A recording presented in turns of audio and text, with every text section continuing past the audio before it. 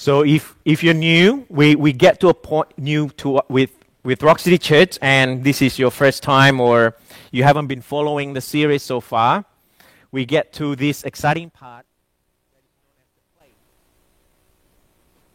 in chapter 7. So the plagues is famous, but it's unfortunate because it's one of the most terrible passages in the Bible.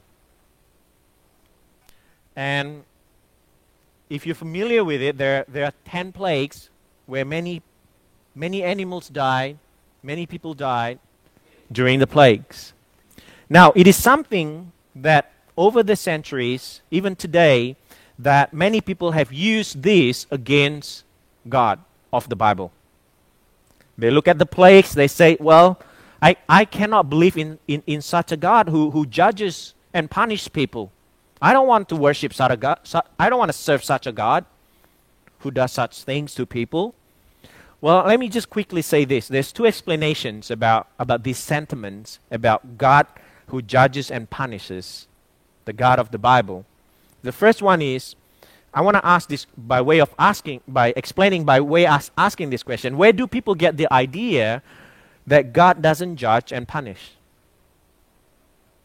People say if there's God, well, He cannot be the one who does these things, judges and punish people. So, well, where do people get these ideas? Well, see, the very idea of God who doesn't punish, a loving kind of God who just forgive and love, you don't find there anywhere in the world, in any other religions but in the Bible. So for people to say, I don't like this idea of God who judges, I like the idea of God who love, that they get the idea from the Bible. Because there's no other religions that teaches that God has to be a loving God. Only the Bible speaks of God, the God of Christianity that speaks of God as the one who loves and cares for the people. So that's the first explanation. The second explanation is this. Now, with the idea of God who does not judge and punish, think about this.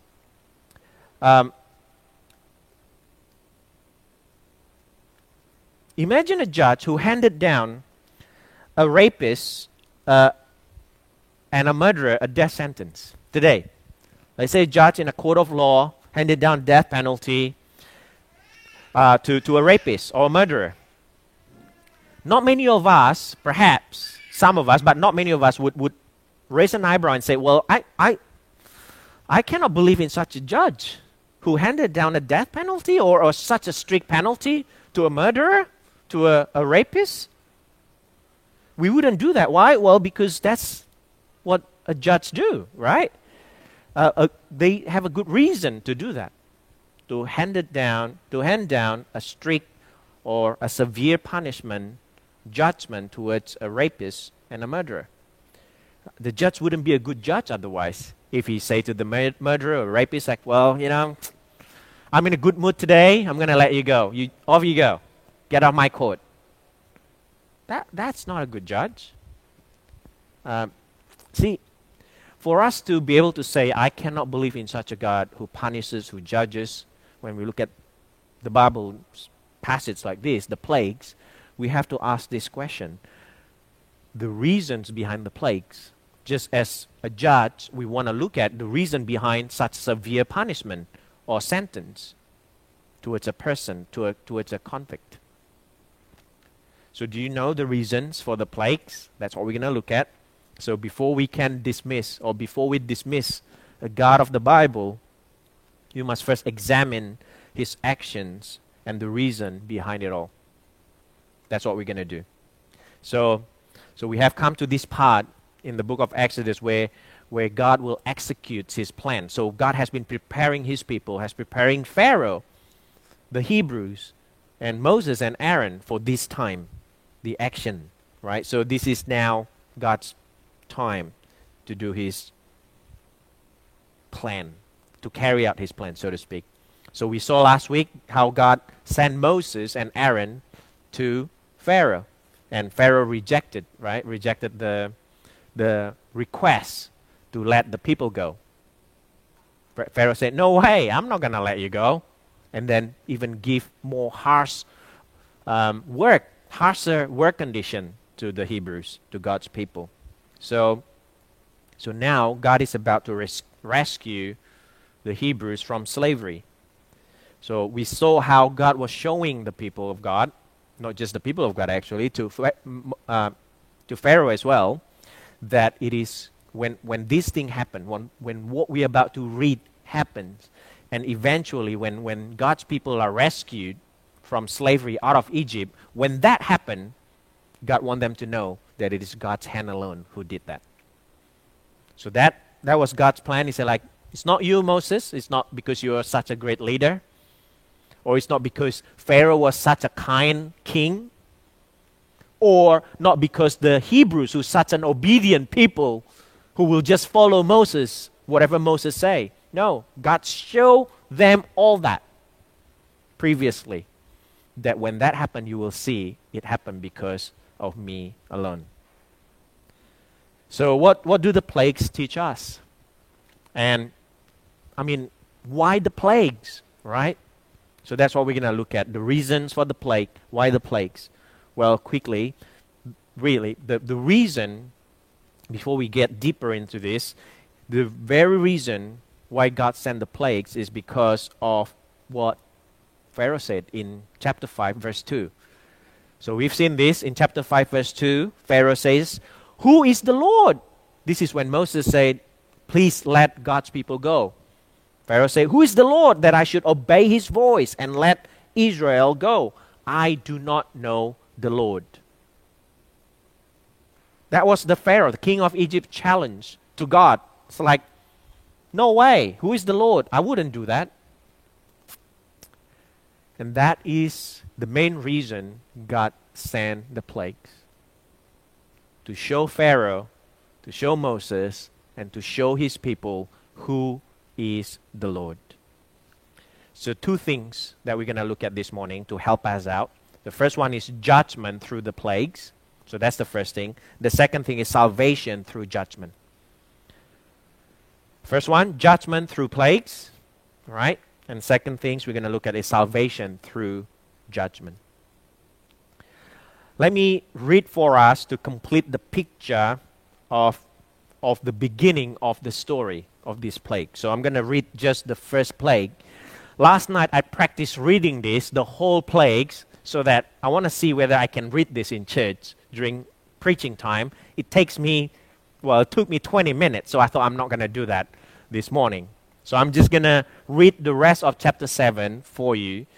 But ideally, you would need to read the whole plague story to understand the scope of it. So I'm going to just read chapter 7, part of chapter 7, and hope that you'll follow along, and perhaps you would want to read on your own as well, rather than spending 20 minutes listening to me reading the scripture, especially when the projector doesn't work. It's going to make it even harder. So let me start from verse 14, chapter 7. Then the Lord said to Moses, "Pharaoh's heart is hardened. He refused to let the people go. Go to Pharaoh in the morning as he's going out to the water. Stand on the bank of the Nile to meet him, and take in your hand the staff that turned into a serpent. And you shall say to him, 'The Lord, the God of the Hebrews, sent me to you, saying, Let my people go, that they may serve me in the wilderness. But so far you have not obeyed.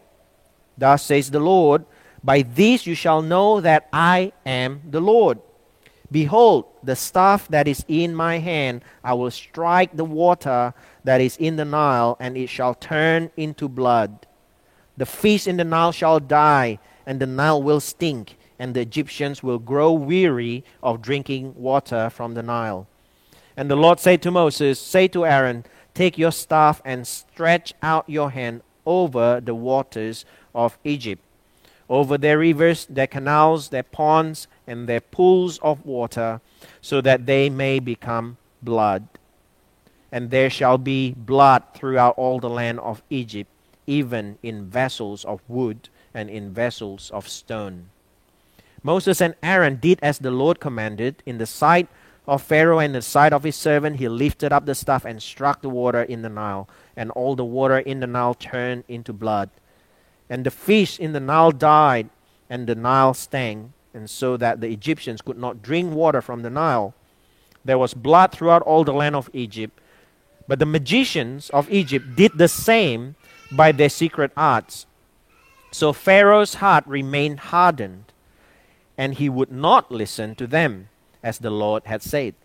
Pharaoh turned and went into his house, and he did not take even this to heart.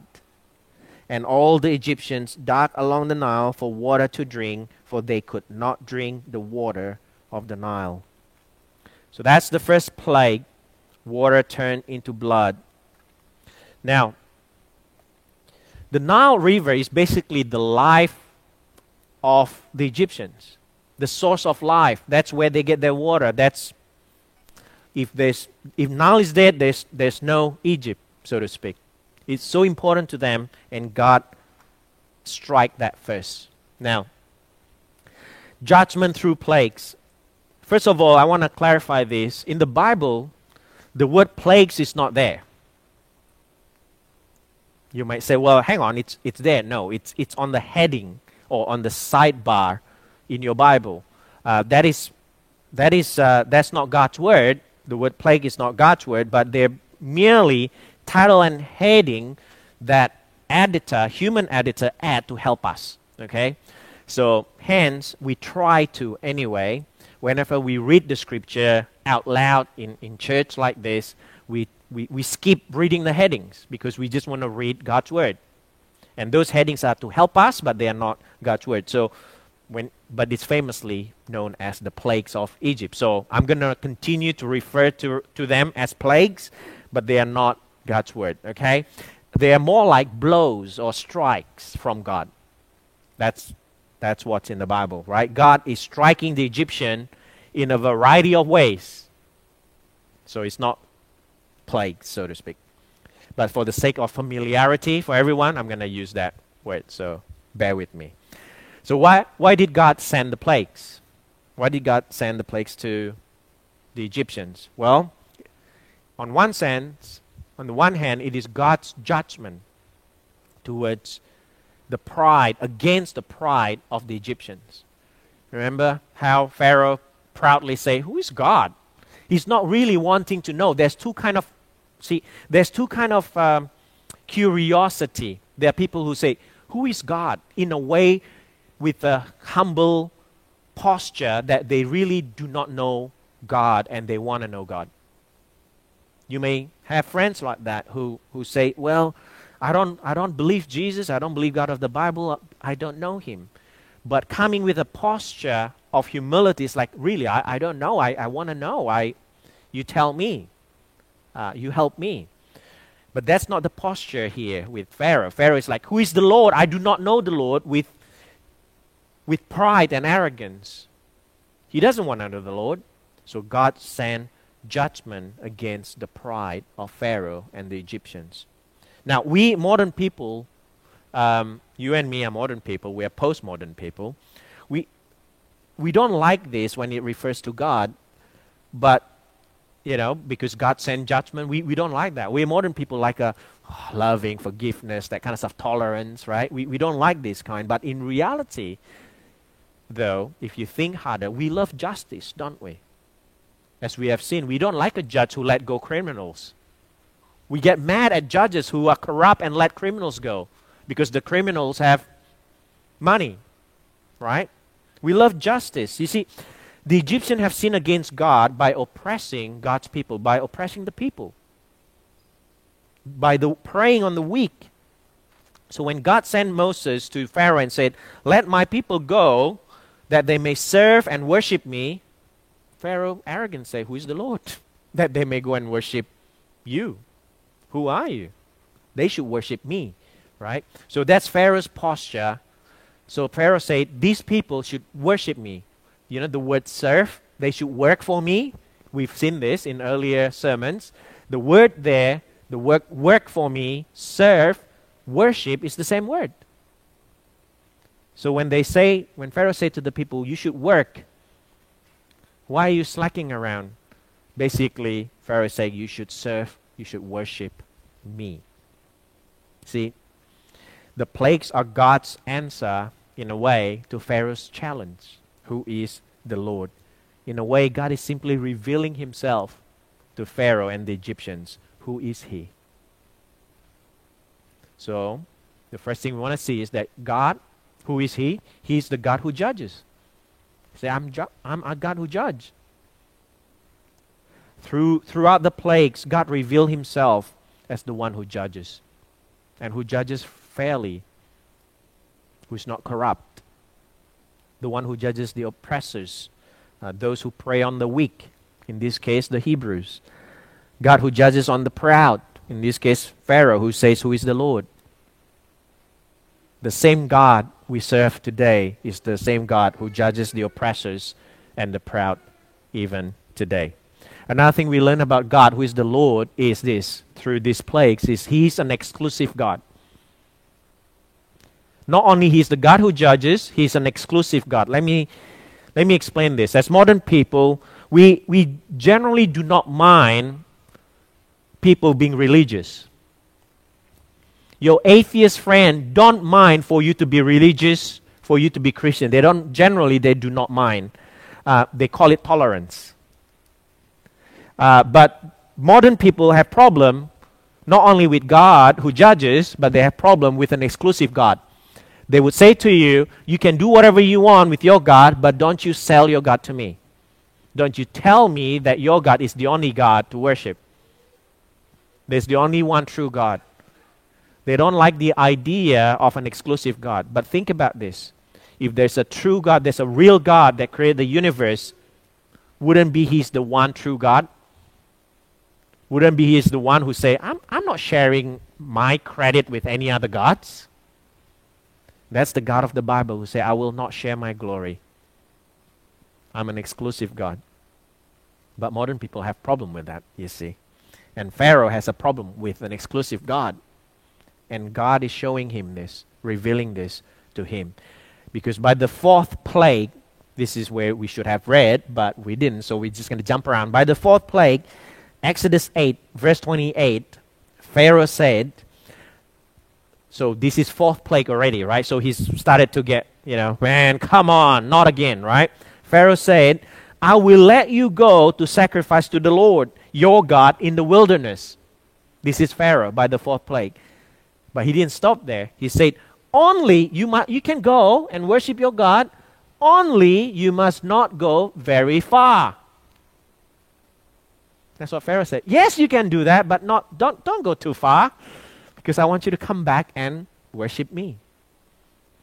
Pharaoh don't like the idea of an exclusive God where the Hebrews just worship God and God alone. He said, don't go very far. You can, don't go very far. Just like us modern people.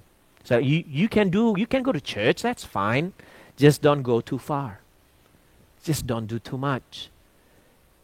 Don't be too radical.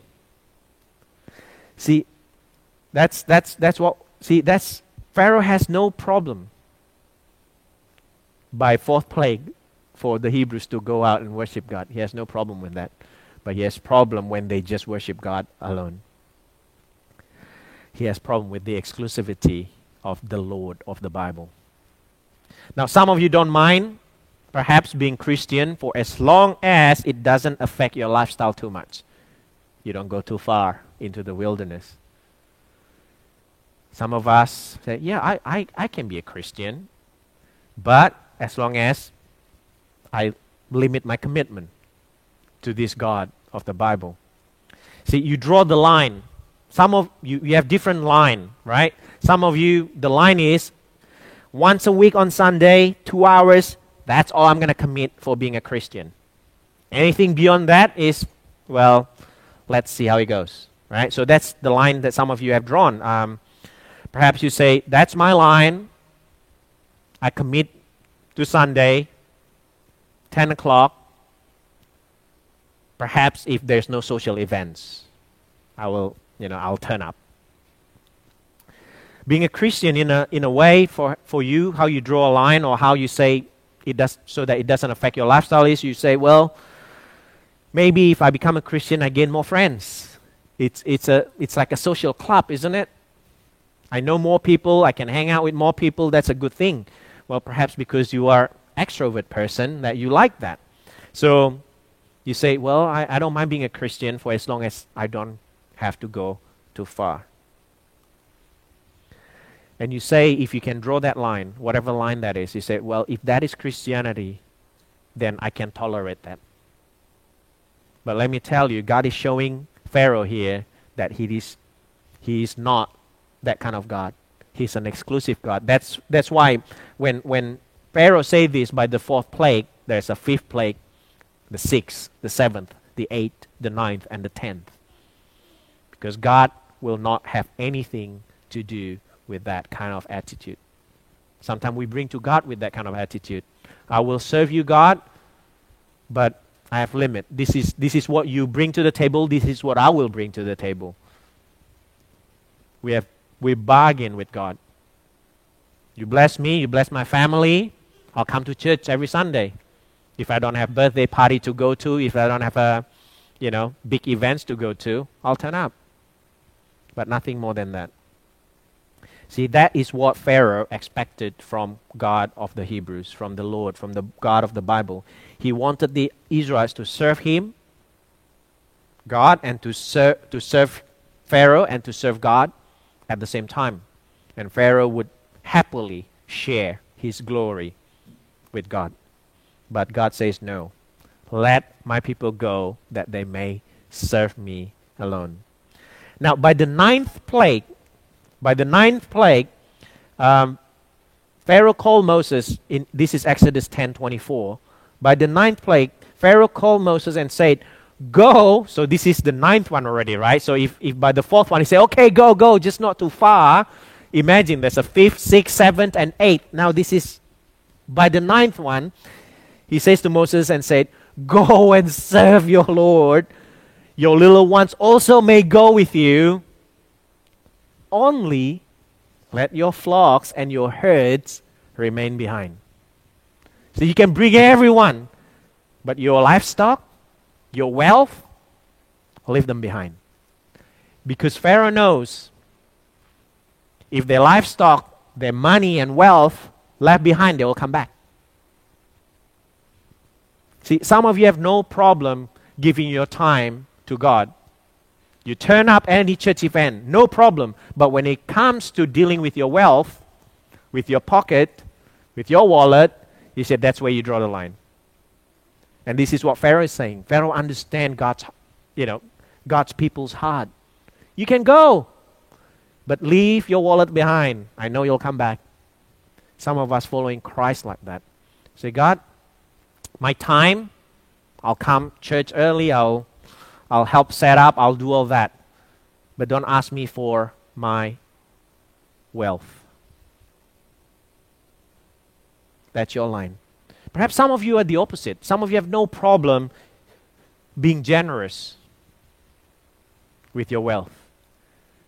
But then you have problem with your time, with your personal space, with your home.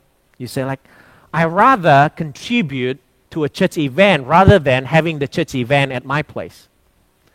Because you say, man, the mass afterwards, I just don't like that, people stepping on my carpet. And, I just like it clean. I'd rather pay for it. So some of you are like that. Let me tell you, you have drawn the line with God.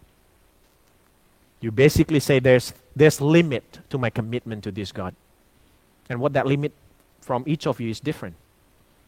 So I want to challenge you this morning when you listen to this is what is your limit? What is that line that you draw with God? God said there should be no lines. But we all draw that line with God. What is that line that you draw? See, the plagues are God's answer and reason to why Pharaoh cannot share the throne with God.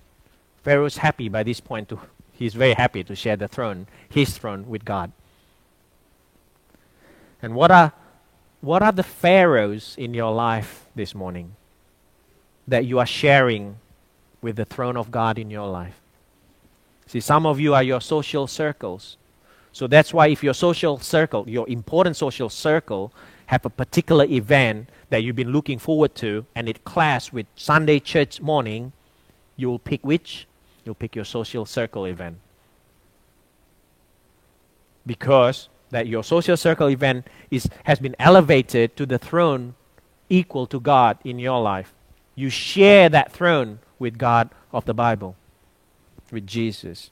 Perhaps they're your hobbies. Some of us are so attached to our hobbies, we prefer to be doing that, and it's been elevated such a high position that it's almost or even equal to God. Some of you are your career.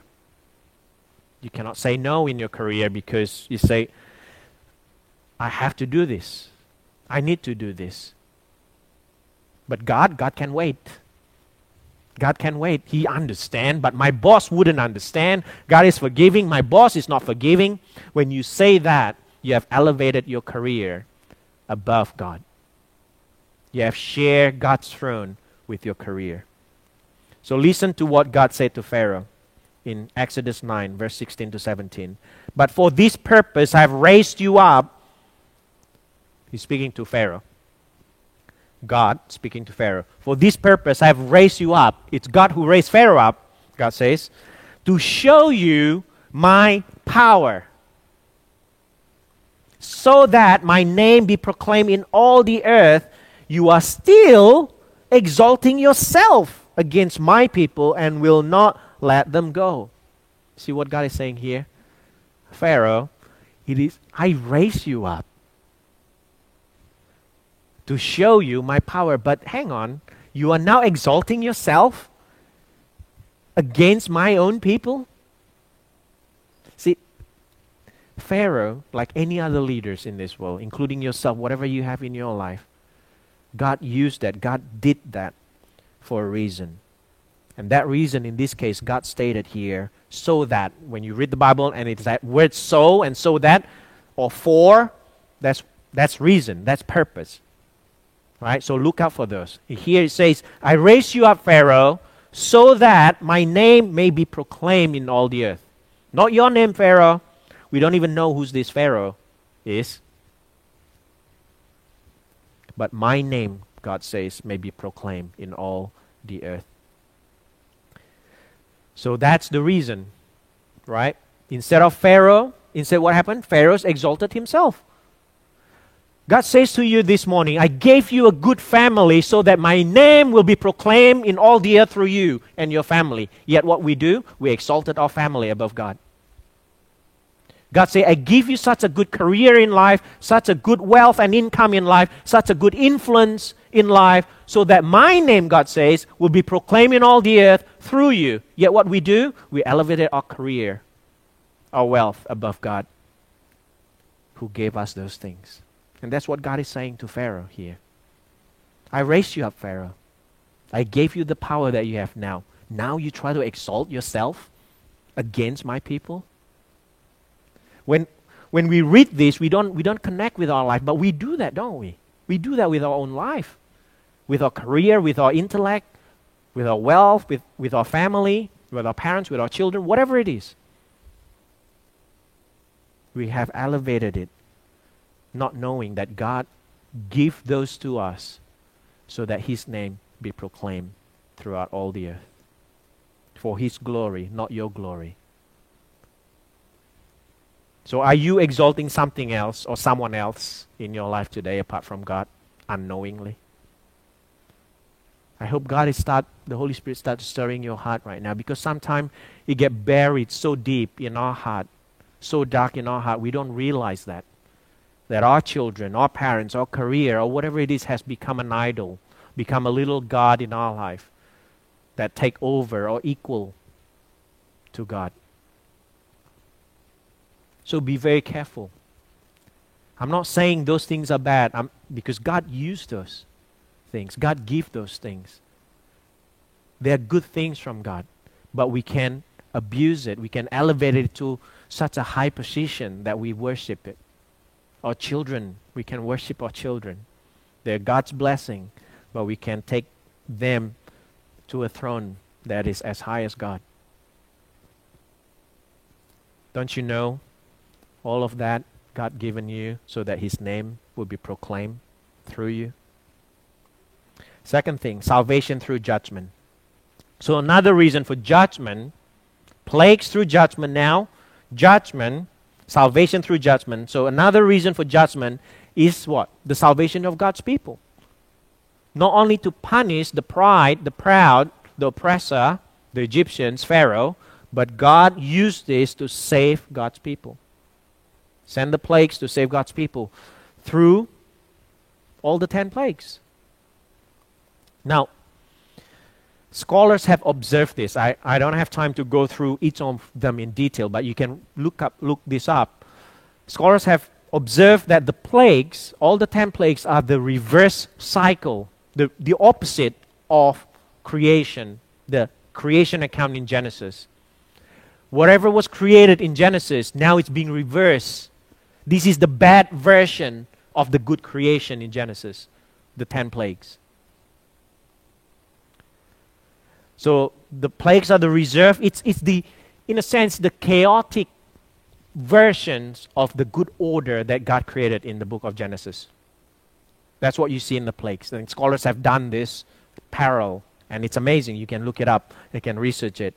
Now, for some of us, you may not be able to picture this, but you love Netflix, so I can probably help you understand this if you love Netflix and you watch Stranger Things. Because in Stranger Things, there's this town called Hawkins, that there's an upside-down version of Hawkins. So this is like the upside-down version of Hawkins. It's like Hawkins, it's like city, the town Hawkins, but it's different. It's the worst version, it's the chaotic version, it's the bad version of it. So God is saying this through the plagues. The world is created to serve and worship God. But now, when that doesn't happen, chaos will unfold.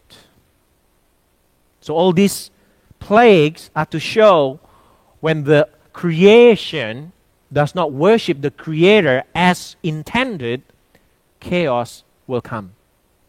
And God is showing this is the chaos that will come through the plagues.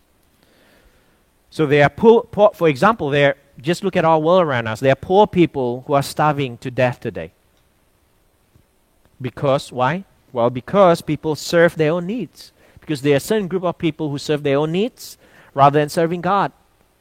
When they have wealth, they look out for number one, themselves, rather than being generous. See, if all of us in the world share what we have, there's no poor people around us. There's no needy people around us. And we have a glimpse of that in the early churches, in the days of early churches, when Paul says, like the church of Philippians, they are poor church, but because they share with one another, they said there's no need among us. That they are not in need, even though they are very poor. Why? Because they live the way God wants them to live, to be generous with one another. So in a way, God is showing through the plagues, when you don't follow what I say, when you don't live according to how I created the world, this chaos will happen. Poverty, death, it's the result of this chaos. So the world today we live in is sick world because the good order that God has created is being reversed through our disobedience to God's word. Not just disobedient, because some of us wouldn't call ourselves disobedient. But let me say this, the world is sick today because the good order God created in Genesis is being reversed through our selective obedience. We probably, I'm a good Christian, I wouldn't be totally be disobedient to God, but we are selectively obedient to God. And selective obedience is disobedience.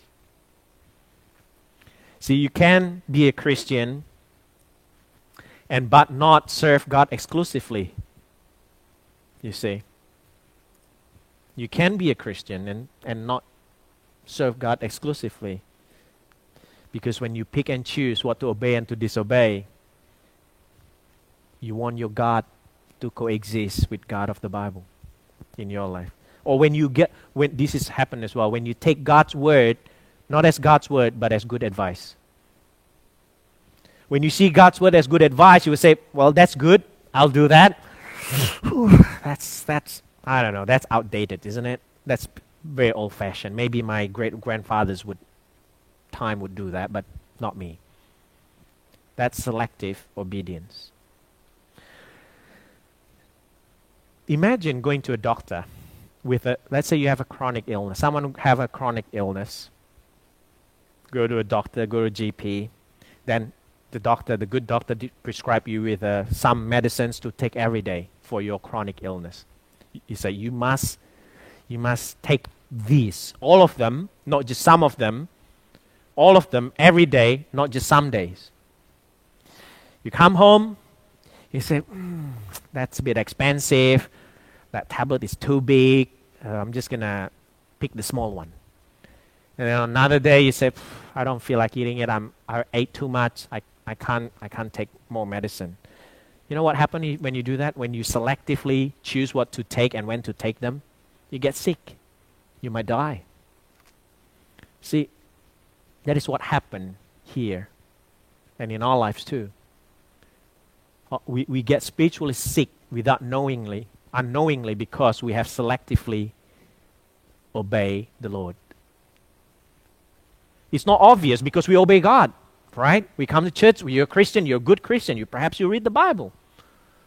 But you live and obey selectively. In every single plague, another thing I want to mention here is in every single plague, you can look it up when you read. Pay attention, you can highlight this when you read. In every single plague, it is said that Pharaoh hardened his heart. In every single plague. And only later that God says God hardened Pharaoh's heart. We must notice this. Because some people say, well, Pharaoh didn't stand a chance. It was God who made Pharaoh's heart harden. Right? But if you read carefully, initially, God said to Moses, Pharaoh will harden his heart. This is a foreknowledge of God revealing to Moses. This is what Pharaoh will do. But then when it comes to plagues, it was Pharaoh who hardened his heart. And only later that God said, because Pharaoh continued to harden his heart, I will harden his heart. The message for us is this. When we harden our heart, when we say this selective obedience to God is okay, the more we do it, the harder our heart will get. When we first did it, we feel a little bit guilty. Right? But you do it second time, you do it the third time. By the 100th time you did it, you don't feel nothing anymore. Your heart is hardened. Who hardened your heart? You harden your heart. We harden our heart by our selective obedience. And then God just let it run. God say, I will harden your heart, for you have hardened your heart. The more you do it, the harder your heart will get. When you sinned, this is a lesson for us. When you sinned, for whatever reason, just do not excuse yourself. Rather, turn to God and repent. So as every time you find yourself sinning against God with your selective obedience to God, turn to Him and repent. He's a loving God who is waiting for you to come back to Him. God did harden Pharaoh's heart, but it was Pharaoh who hardened his heart first. Plenty of time. Now, God sent His judgment through plagues. That's salvation through judgment, because God sent His salvation through these plagues, you see. The plagues will save the Hebrews, the Israelites, from slavery. So throughout the passage, in this plagues passage, not only you read God, Pharaoh hardened his heart, but you will also will read this. God did not only say, let my people go. You read that, you'll see that. But God did not only say, let my people go. That's not his only request. But his request is this: let my people go that they may serve me. That word serve is work for me, worship me, live his life, her life for me. So there's a purpose for God's rescue. Sometimes we think the purpose of God calling you from your sinful life to be a Christian, to a God-worshipping person, is so that you have a good life. But God says, not just let my people go, but let my people go so that they may worship me. There's a purpose that you are here. If you're a Christian today, if God has called you today, there's a purpose for that. The Israelites were rescued for a purpose, that is to serve God exclusively, not selectively, not sometimes, not most of the times, not 99.9% of the time, but 100% of the time. They are to go out. Well, they are not to go out to the desert and serve God and come back to their old master. That's not the purpose. God doesn't want that. God wants them to go out to serve Him in the desert and stay and worship God there and not come back and not returning to Pharaoh. But notice this as well. It is not just the Egyptians that God is sending this message to, but to all the earth. We have seen how Pharaoh challenged God and God responded, right? See, God did not only say to Pharaoh this, pay attention to this, that I did this so that all throughout the land of Egypt may know my name.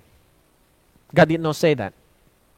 God did not say, I did all this so that throughout all the land of Egypt, that my name will be proclaimed, will be known. No, God didn't say that. Instead, God said, I did this so that all the earth will proclaim and will know my name. That all the earth, including you and I today, including your friends, including your children, including your parents, including your colleagues.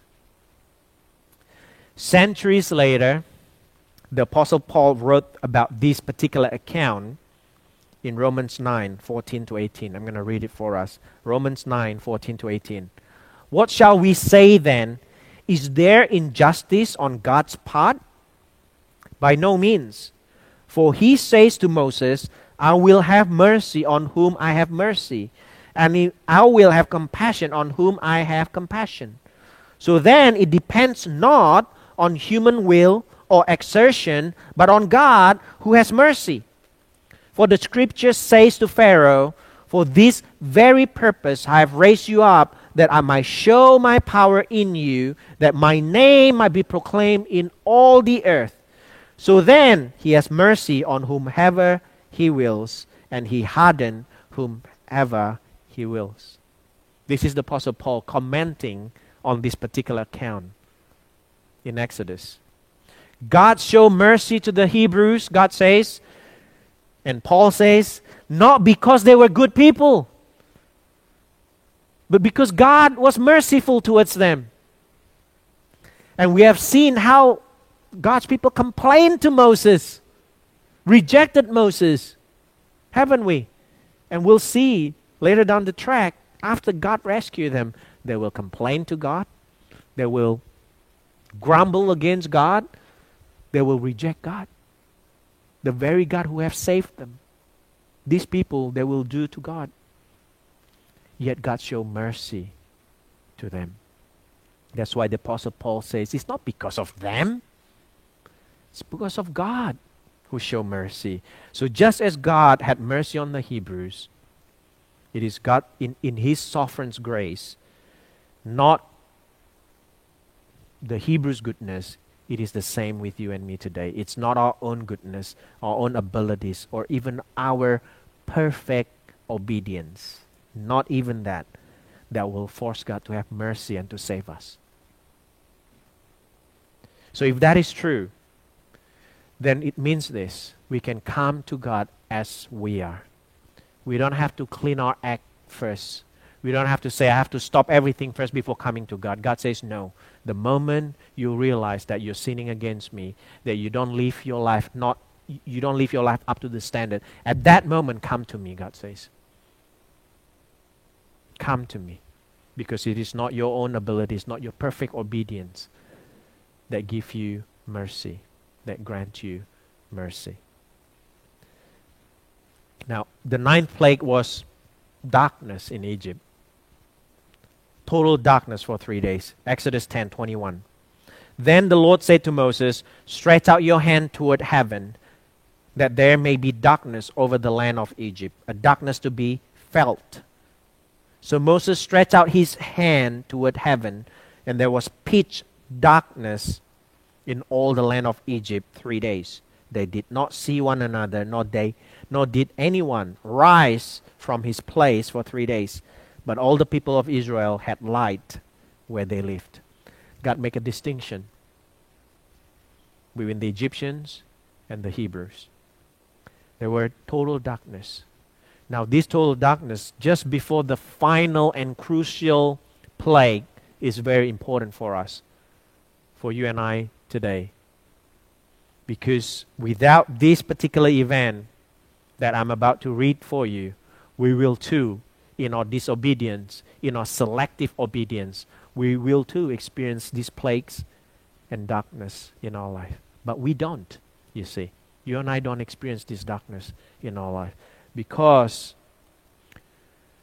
in Luke 23:44 says this, to talk about Jesus, when Jesus was crucified. It was now about the 6th hour, and the 6th hour here is midday. And there was darkness over the whole land until the 9th hour, while the sun's light fell, and the curtain of the temple was torn in two. For 3 hours, Jesus was crucified. There's total darkness, exactly the same as it was in Egypt. Total darkness. This is what happened here. Instead of you and I experience darkness like the Egyptians because of their disobedience, because of their pride, Jesus took that darkness upon himself for you and for me, to save you and save me. To save you, God's own Son must experience darkness, the plague. This is why Christianity is unique to any other religions in the world. Because any other religion will tell you, if you want to be safe, you must try and save yourselves. And perhaps God will help you, will save you. You must do your best to help yourself. That's other religions, but only in Christianity, God, who is not only the judge, but he sent his own Son to receive the judgment.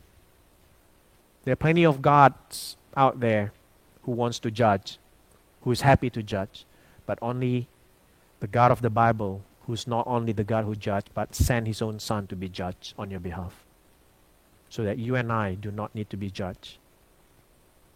So on the cross, Jesus was judged for what should have been yours and mine.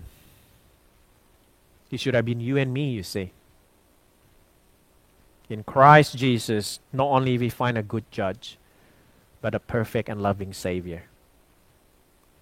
So brothers and sisters, Jesus not only went through darkness for you, but he broke darkness for you.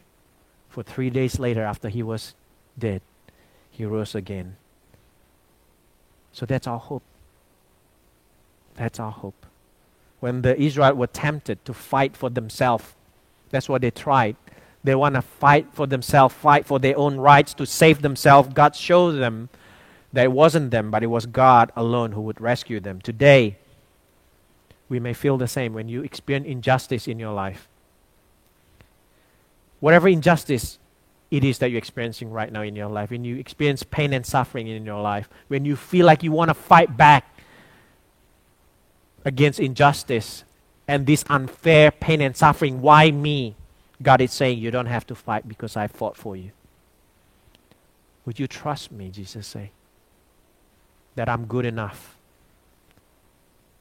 that I'm a sovereign and powerful God, but not only that, I'm a loving God. I will care for you. I will treat you tenderly. I know you're painful, right? You're in pain right now. You're suffering right now. But God say, I can care for you. Would you trust me this morning? Would you hope in me? That's Jesus' invitation to all of us this morning. Let us pray.